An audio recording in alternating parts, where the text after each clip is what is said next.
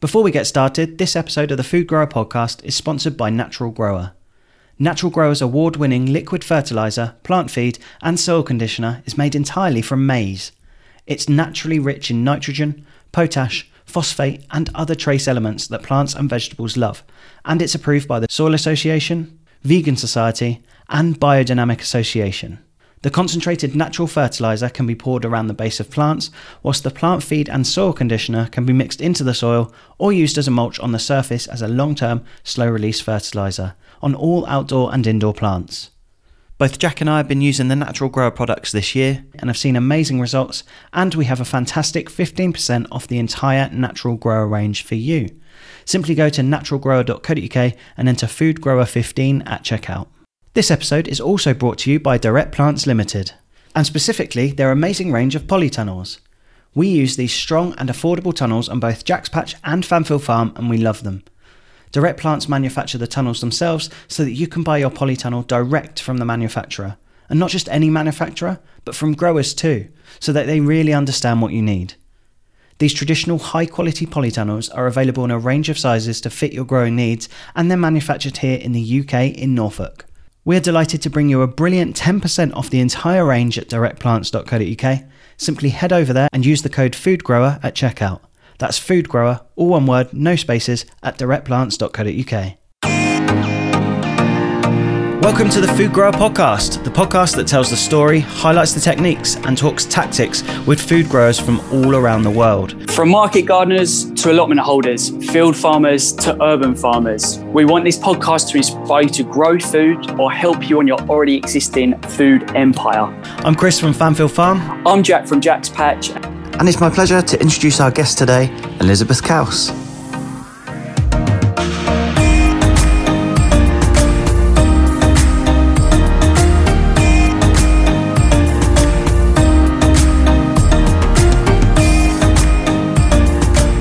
Hey Liz, how's your week been?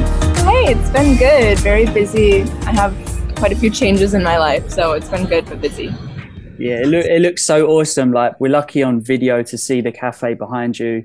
But we always like to start a podcast off getting to know you. So can you tell us a bit about yourself and then what you do?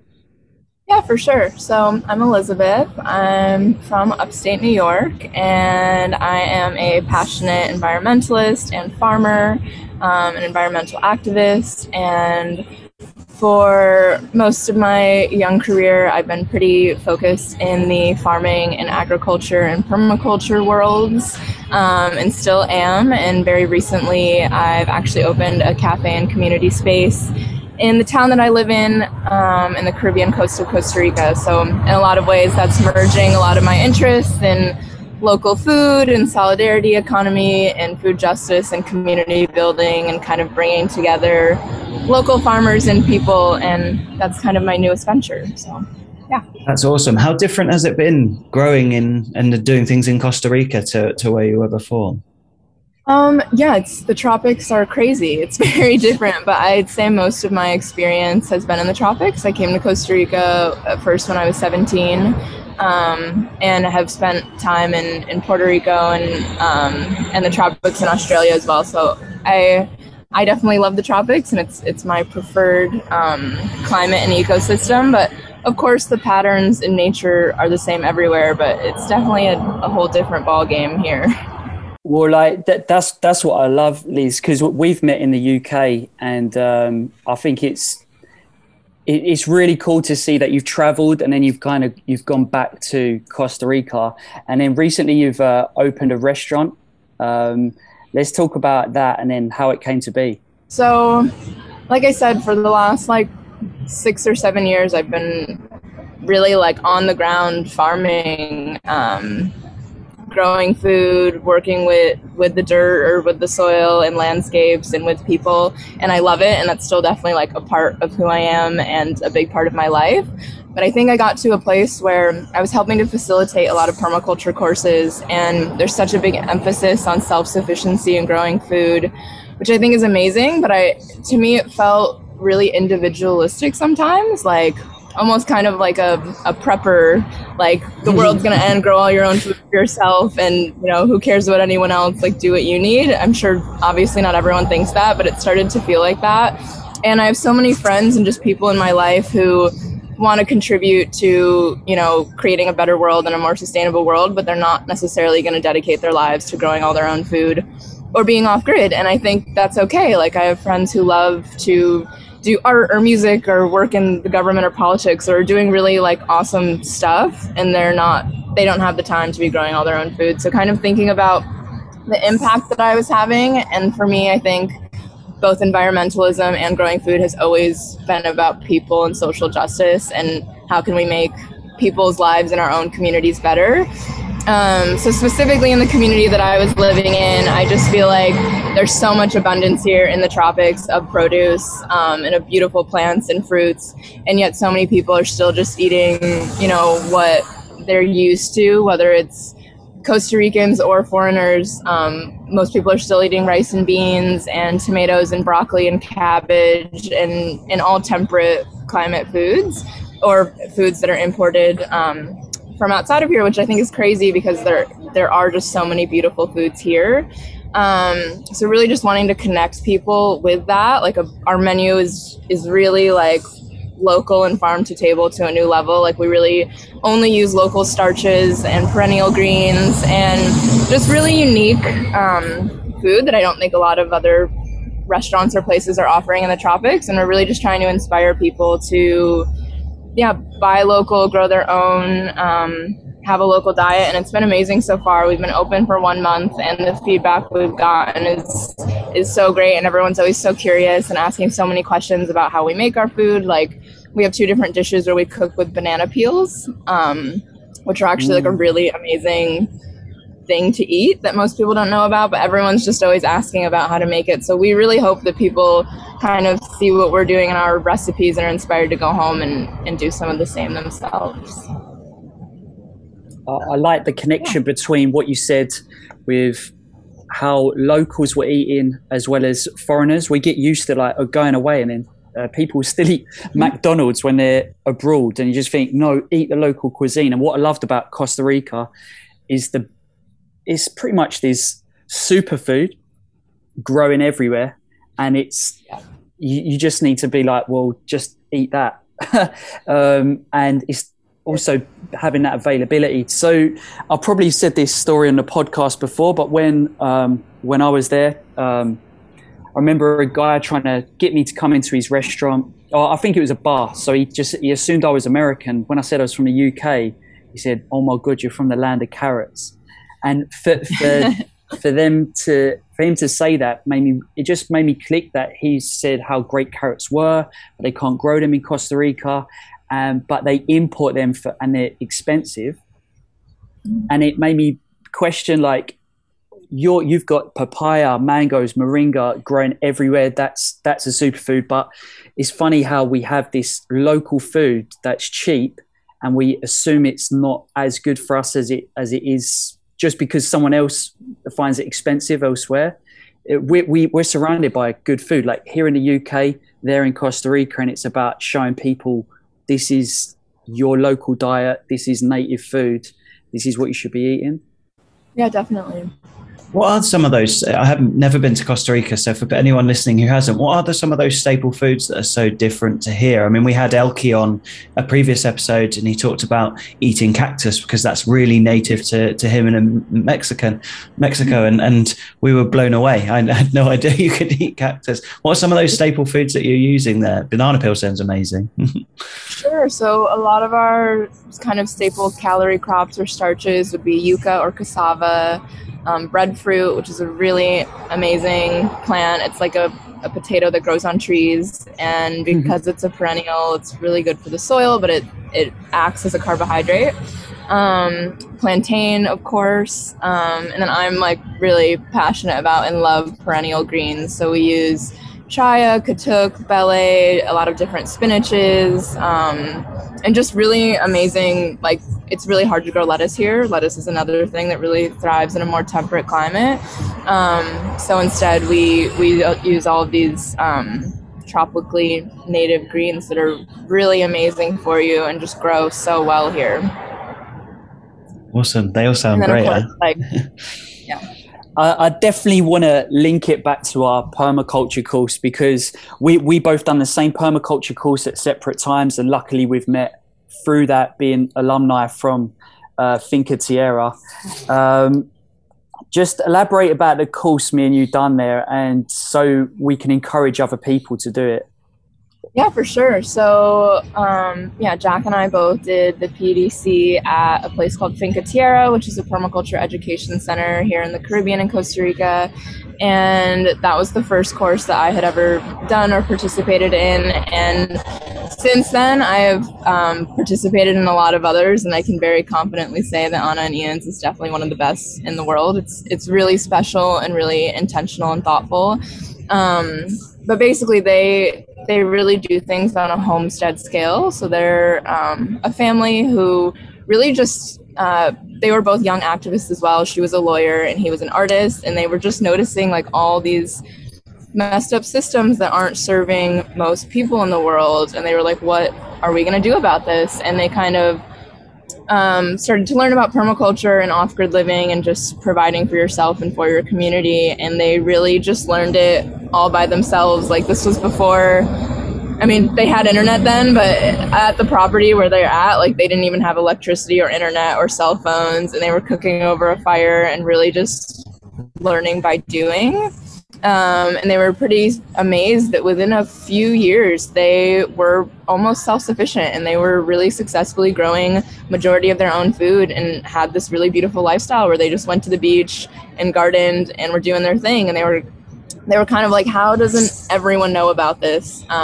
So they started to offer courses and experiential stays, and now that's what they do full time. And that course, I mean, it totally changed my life. And I think I ended up working at Finca Tierra for 1 year after I did the course, and seeing so many people come through, I think like transformative is definitely a word that I think of. It just, to me, they just show all of the possibilities and how this lifestyle, I think a lot of people can romanticize permaculture and living off grid and growing food. And the reality is, like, it's hard work, and a lot of it can be uncomfortable from the lives that we've all grown up with. But Anna and Ian, I think, really show it in this beautiful way that it can be done pretty like easily without too much fuss, and you can just have a really beautiful lifestyle that way. And yeah, they're such a huge inspiration to me and two of my greatest mentors, so very, very thankful to them. Yeah, they're two amazing people, and they really got the balance right for anyone on the course, that if you are coming from a temperate climate, that you're going to cover it even though you're in an exotic environment. I really felt like they got the balance right, and it's like Charlie and the Chocolate Factory, but plant-based version. 90% of it was edible, if not medicinal. Everything was close to surrounded the kitchen. The kitchen was the main focus for me of the farm. It's just where you learn, where you eat. Really beautiful place, and I do encourage anyone to do that course. I think a big part of the permaculture course too is like connecting with others, because anyone can buy a permaculture course and learn a lot of the main principles and design systems, but such a big part of it is the community building and meeting other people who also want to live that kind of lifestyle and are inspired to do it. And I think that brings a lot of people hope as well, and is like a really important part of it. Is that something you said you think you've gained the most from the farm? What would you say is like the most thing? Yeah, what have you gained most from Finca Tierra? I mean, yeah, definitely amazing connections like all over the world for sure. But I think, like I said, for me, just seeing it in action, like two people who are really doing this and thriving while doing it, is definitely a huge inspiration. Because if you're, I grew up in a suburban environment, shopping at the grocery store, not knowing anything about my food. And I think it can be pretty daunting if you don't know it all. So then you hear about this and it sounds amazing, but it might seem really far out of reach, and they just make it really accessible. So yeah, they've just been a huge inspiration in that way. And now I live here, so yeah. Yeah. Obviously have been a huge factor in that too. I think there's something really powerful you said there. And I think that's some lessons that we've taken. We've talked about this on the podcast before. We talk a lot about regenerative agriculture, but there's a part of that we've sort of learned from permaculture this year is about the people and yourself as well. So looking at that word regenerative and meaning that is actually about the person farming, about the people that are here. That's something we often very quickly forget when it's the middle of the summer and it's difficult and you've got 100 jobs to do. But I think that's something really important and a lesson that can be taken from permaculture. Yeah, definitely. So I helped at the beginning of last year to found an organization called Liberation Permaculture, and it's all about kind of emphasizing the people care aspect of permaculture that I think can often get overlooked. And a huge pattern I've been seeing, especially just in Costa Rica, is so many people coming here, specifically foreigners, and again, wanting to live off grid and do all this stuff and not really integrating into the community they're in at all. And I just think that disconnect is like, if we're trying to mimic nature, like that integration has to be like first, and the community and people care is one of the most important things. So that's, yeah, always been a huge part of my interest in permaculture, the fact that it is so intersectional in that way. And you did a TEDx talk on that, didn't you? Yes, I did. Can you tell us a bit about it?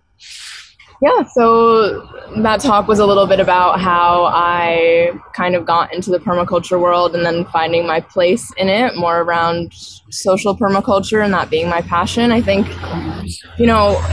we have the solutions for living sustainably on this earth and growing food and, living regeneratively. The big problem is it is people. And permaculture in a way is really, it's focused on humans and how we can create lives and cultures that are back in line with nature. And I think because of that, there has to be such a big focus on how we organize and interact with each other and communicate with each other and how we govern ourselves and all of how we, trade and have money in our economic systems. Like those are such a big part of it also. Permaculture isn't just growing food. It's really like, how do we create resilient human cultures on Earth? And I just think that social aspect of it is so huge. And that's why I studied agriculture in school, and there are so many different movements, whether it's regenerative farming or agroecology or, all these different things. And permaculture resonated with me most because it had that social aspect and people aspect. And I just think we're never gonna have the world that we want if we don't put a huge emphasis on that. So that's been a huge part of my passion and my work as well. It's awesome. I think in your talk and some of your posts as well, you're hitting something so important, and it's you talk about that capitalism and colonialism are the reason for climate change. And we've alluded to this so often on the podcast that the term sort of carbon footprint is a term that was used to shift blame to consumers, but it is the capitalism and colonialism that is really to blame in that sort of scenario, isn't it? Yeah, definitely. And I think so many of, we often will kind of try to tackle the symptoms, but if we don't look at these root problems like capitalism and colonialism and white supremacy and patriarchy and all of those, we're never really going to make lasting change, which is, again, it's super daunting. And it's how do we end capitalism? I don't know. I don't have the answers, but I think if we can name the problems at least, or really just identify them in a clear way, that's the first step. So yeah, I think it's really important to name them, identify them. Yeah, wicked. I think that's so well said. That's something we on a podcast just want to address as well. It's just this is a space for everyone, and I think luckily as growers we've not come from a growing background as well, so we don't have any dogma. And going forward, I'm loving it's like a new mycelium network of people going out trying to make change, and I'm loving it. So it's really cool to hear your view on that, Liz. Can you hear me all right, by the way? Yeah, well, yeah, cool. No, it's just I think it's coming out of my headphones and not my speaker for once. We often center on the part of permaculture in this podcast that refers to growing, but it's a full system that includes people, fair share. But the full system is something that seems really passionate for you, and I absolutely love that. And I think we address that when you come to the UK as well. So just want to get a bit more of your view on that for it, like everyone getting into permaculture. Yeah, for sure. Part of my motivation in helping start Liberation Permaculture and part of our work is just noticing like a lot of the permaculture courses I was involved with are really homogenous, as in they're mostly affluent white people from the global north. And being in Costa Rica, it's like, why aren't locals here having access to the same information, who would love to learn about it and be involved? But kind of the nature of it is oftentimes these are $2,000 courses where people are flying from all over the world to participate in them. And again, most people looking the same here. So just starting to hear from that, like realizing that so many local people in the community here don't have access to it. And then likewise, in kind of the greater food justice community, there were, I don't know if you're familiar with Leah Penniman, but she wrote the book Farming While Black, and she's a really amazing food justice advocate.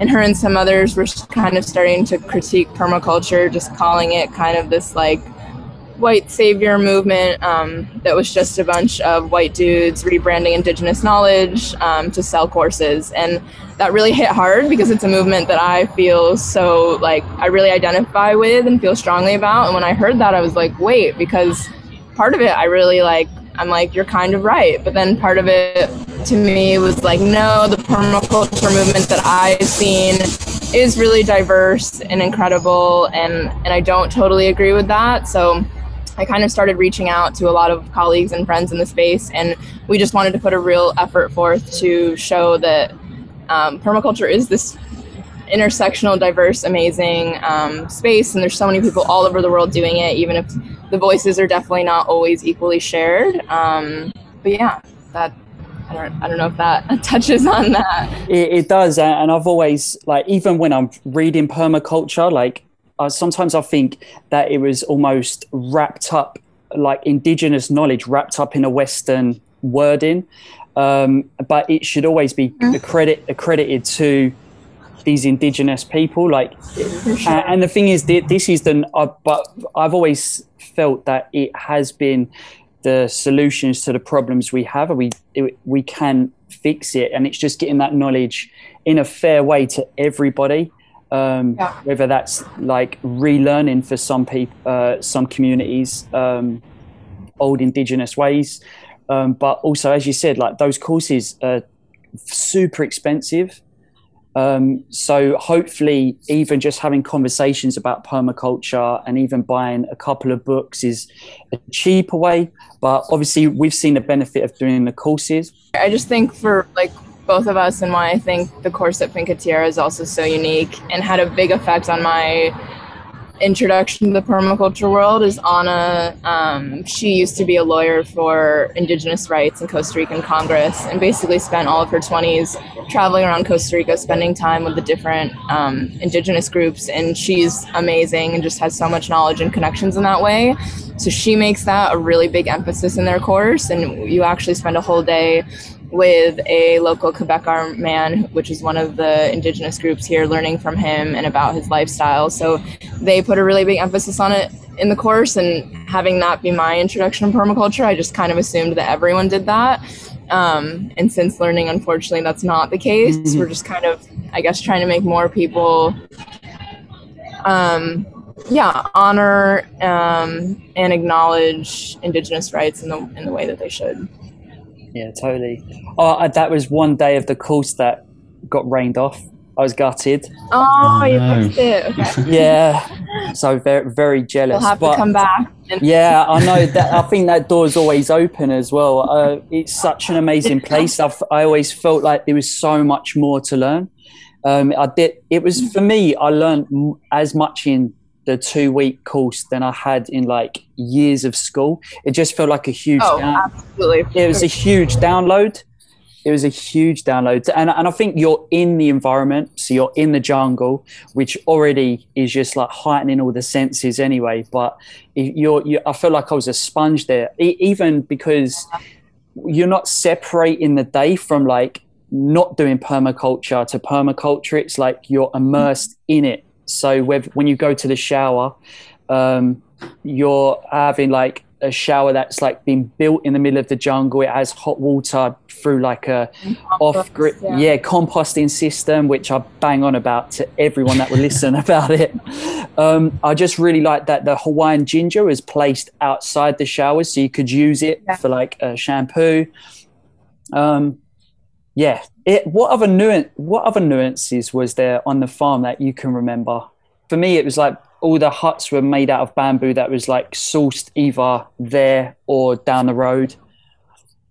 I mean, Anna and Ian, both of their backgrounds, I think, are huge. So Ian was an artist, an architect growing up, and I think you can see that so much in the farm. It's just like, it's beautiful there. Every plant is placed like so thoughtfully, and I feel like every little thing is a piece of art. I mean, all of their systems, the passive heating and cooling, all of the bamboo building and wood structures that they have are incredible. The compost heating for the showers, just the way that they grow food is like, and the gardens are set up, and the medicinal herb patches. It's all just really, really thoughtfully done. It's incredible for sure. And also, one more thing that I remembered like vividly was the peanut grass as well. Mm-hmm. And that was in the park. So they replaced all of the ground cover on the entire farm, which is like a 9 or 10 acre farm. They replaced with peanut grass, which is a nitrogen fixing ground cover. And it also, I mean, not only does it do amazing things for the soil, but it also just makes it look so beautiful. And it has all these little edible yellow flowers in it. So it's a really nice touch for sure. Sounds beautiful. I'm just sitting here jealous now. So I'm going to be looking up prices for that and booking my flight. Something we read on your social media and stuff was that you're sort of focused on a regenerative and sustainable diet choices now. We'd love to hear a bit more about that and any advice for people that are trying to move to that direction. Mm-hmm. I definitely think and advocate for like eating local as much as you can first, whether that means, the most local is growing your own in your own garden or windowsill or whatever that means to you. But then second, if you can support your local food system in your town or community, buying at the farmer's market, I think is like such an impactful thing. I really try, and I realize I'm very privileged in this, but I try to stay away from the grocery store as much as possible. Like I really try to just go to the market or buy from farmers or friends or neighbors here. But I think really creating that community resilience and community food system is just so important when talking about a regenerative diet. I also eat a plant-based lifestyle. I don't necessarily think I think that there are ways that you can eat animal products that are regenerative and good for the earth, and others I just choose to do that personally and where I am. I think it makes the most sense. But definitely if your only meat sources or animal product sources are kind of imported things from industrial agriculture, I think removing them is one of the most impactful things you can do as well. Yeah, amazing. Totally resonate with that. Completely resonate. I mean, as you said, like we're in a lucky bit. Well, we grow a lot of our food, and it is just, I think small changes make a massive difference. Mm-hmm. So anyone listening, even if you are in a flat in the middle of the city, that small growing change or that choice to go to the market over the supermarket, or just know what's in season as well, is quite a big thing. I think that's something that's super powerful, is that you're doing that on a commercial level. You're doing that as a restaurant and as a cafe, and to show that, I mean, we work with chefs here and they say, oh, okay, well, we'll buy this from you, but we can't afford to buy this from you, or we can't get that in. Oh, people want their sprouts on their roast dinner in the middle of summer. That's just what people want. So they've always got loads of excuses, but you aren't in that position. You're showing that you can do that at a restaurant level. Yeah, and a huge part of it is, again, just changing, like, it's getting out of our comfort zones. Like so many people might just, especially with food and culture, be used to certain things. Like a really big, not necessarily problem, but challenge we've had is kind of avoiding rice and beans, which is a staple of Latin American culture and diet. And especially in Costa Rica, like rice and beans are our breakfast, lunch, and dinner. And, we respect that and love that, but those things are too things that are imported and don't grow here. So we've really been trying to remake more typical Costa Rican dishes, but just using different staple grains and starches from the area, and just really getting creative with it. And people love it. Like we've gotten amazing feedback. So it's showed that I think people are really open to changing things if you can do it in a creative and delicious way. But yeah, I'm definitely, with eating local, a big part of it is just letting go of what we're used to. I mean, I think so many people in temperate climates, like I used to drink a smoothie with bananas every day in the morning, like and realizing like buying bananas in New York all year round isn't necessarily the best thing in the world. So just seeing how you can swap little things in your diet. I don't think overnight you have to, completely only be eating potatoes and cabbage, or I don't know what's around in the winter right now. But just as much as you can, trying to move towards seasonal and local and away from those things that are from across the world. And has that been, I guess that's been a real unique selling point for your restaurant then, really? That's been part of the success.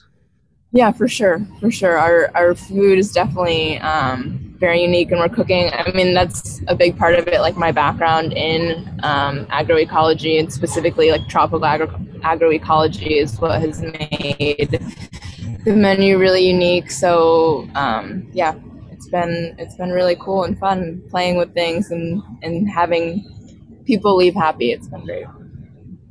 Awesome.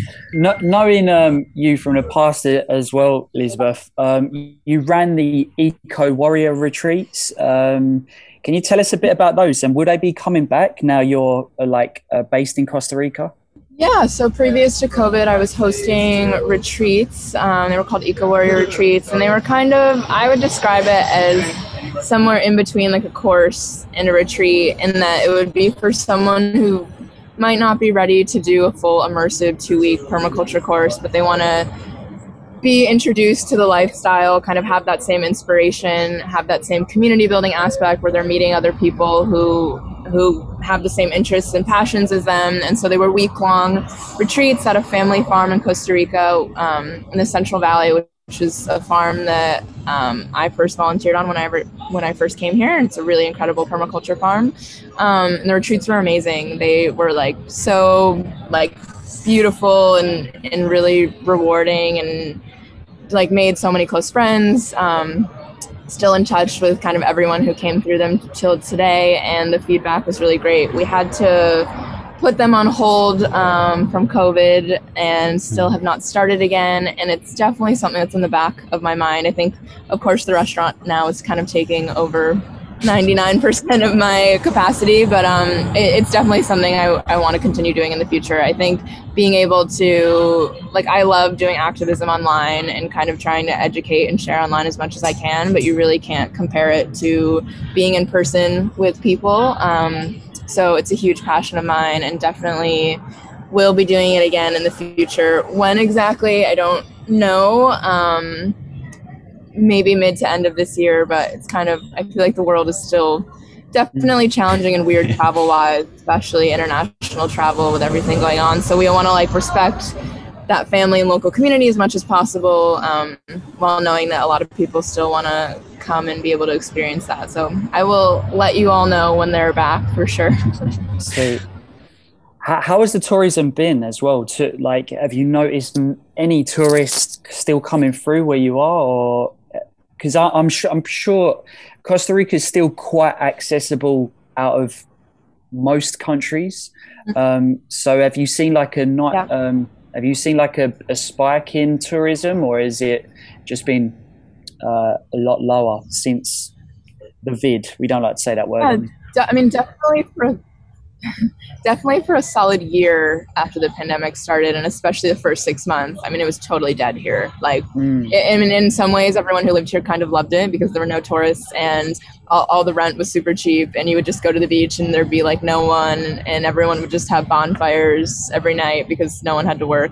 But also definitely put a lot of people in very stressful financial situations. But I'd say since the beginning of 2021, tourism has definitely come back pretty well. And like you said, I think since Costa Rica doesn't really have heavy restrictions, I think it's put it's definitely shaped why tourism is still here. And there's been just a huge spike in like digital nomads type people moving here, which I don't really feel like existed that much anymore.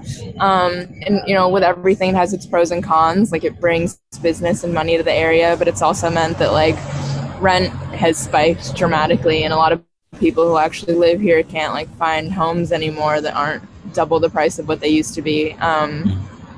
So I don't know, development here is always moving along. I think it kind of just depends how people go about it. But no, there's definitely a lot of people here right now, for sure. That's good. What's coming up for you this year then? Is it all restaurant, or is there some more exciting things we can look out for as well? Hope not. I hope. I mean, definitely the next few months will be restaurant. But I mean, a big part of it is we're hoping to do.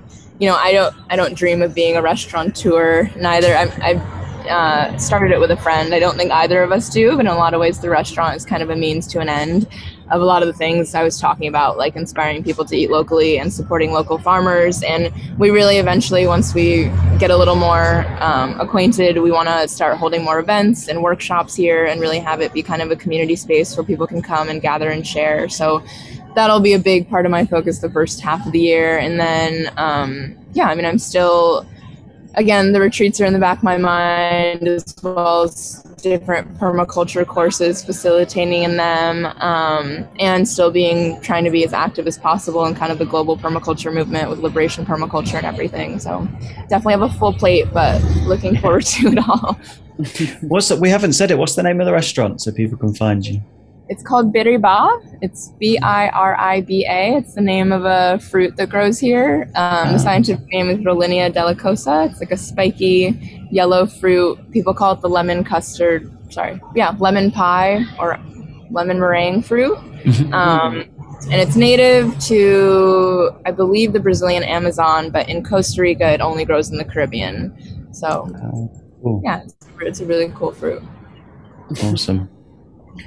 Like most fruit there is insane. It's just, I remember like the apple, the really shiny apples. Manzana de agua. Yeah, maybe water apple. Yeah. Just some crazy, like as you said earlier about the breadfruit.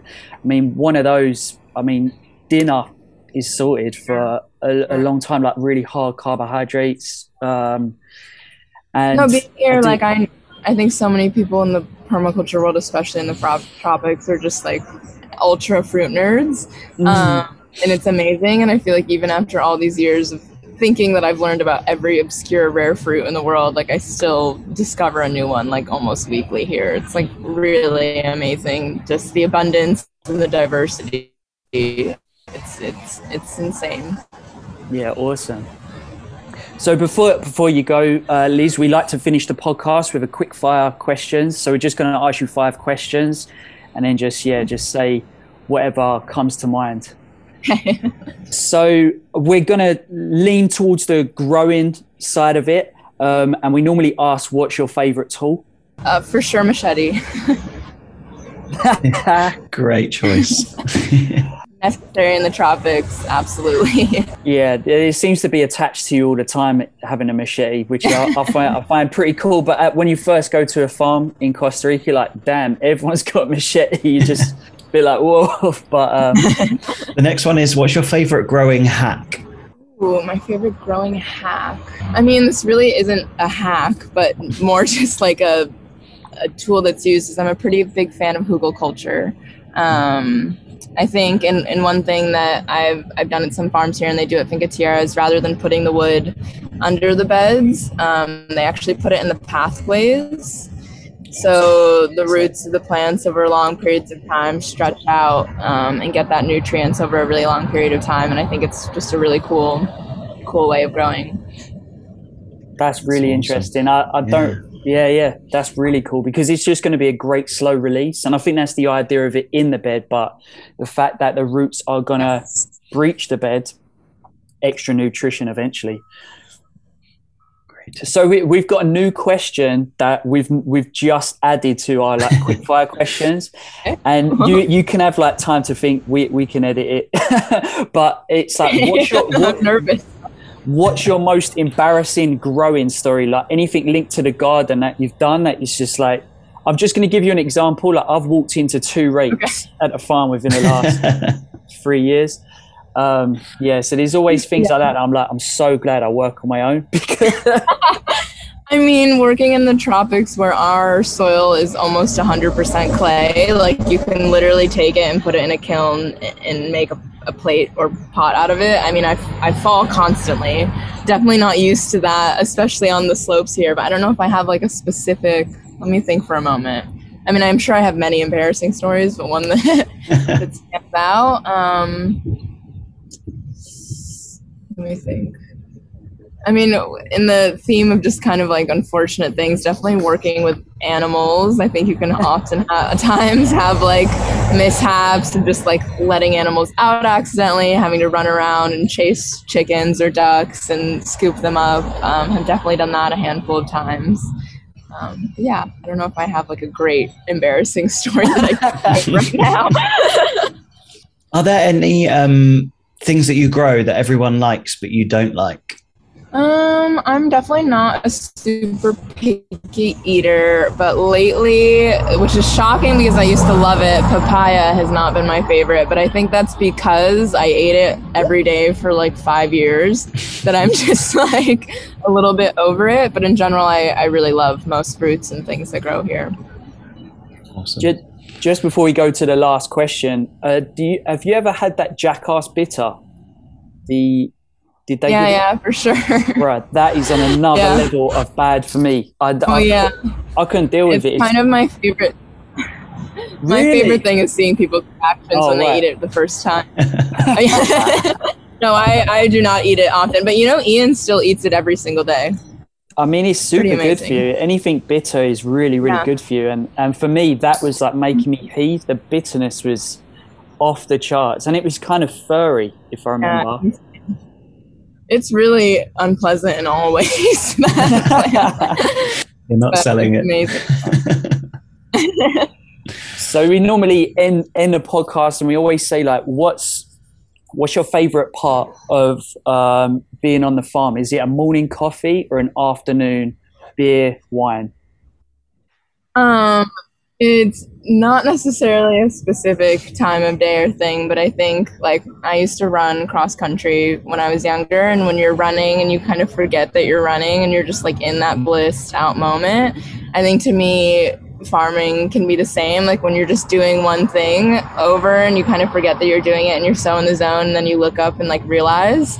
And for me, like I love this climate so much that that'll happen where I'm just doing one thing, whether it's like weeding or transplanting something, and I'm so in it, and then all of a sudden you just have a moment where you look up and there's like beautiful jungle or monkeys running by and you're kind of just like alone there. I think those moments are always really special and they never get old. So is it morning coffee or afternoon beer? Afternoon beer, for sure. Sweet. Yeah, we've got a little bit of a tally going on. So like each guest we have to ask.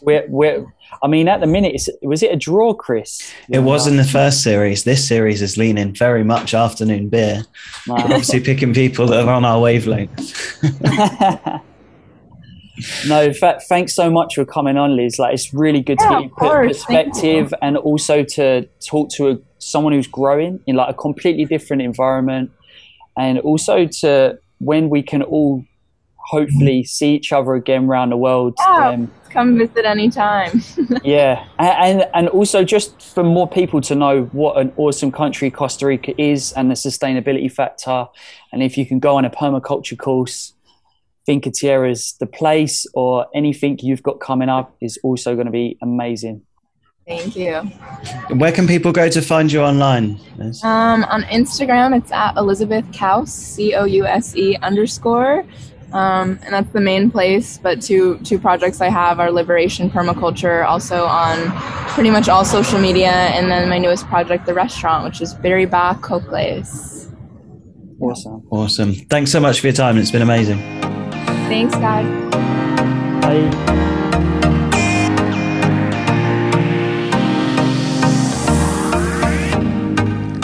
huge thank you to Elizabeth for recording this episode with us. It was fantastic. And a huge thank you to our sponsors as well, Natural Grower and Direct Plants Limited. You can find more about them and all the stuff we do at foodgrower.co.uk. See you on the next one.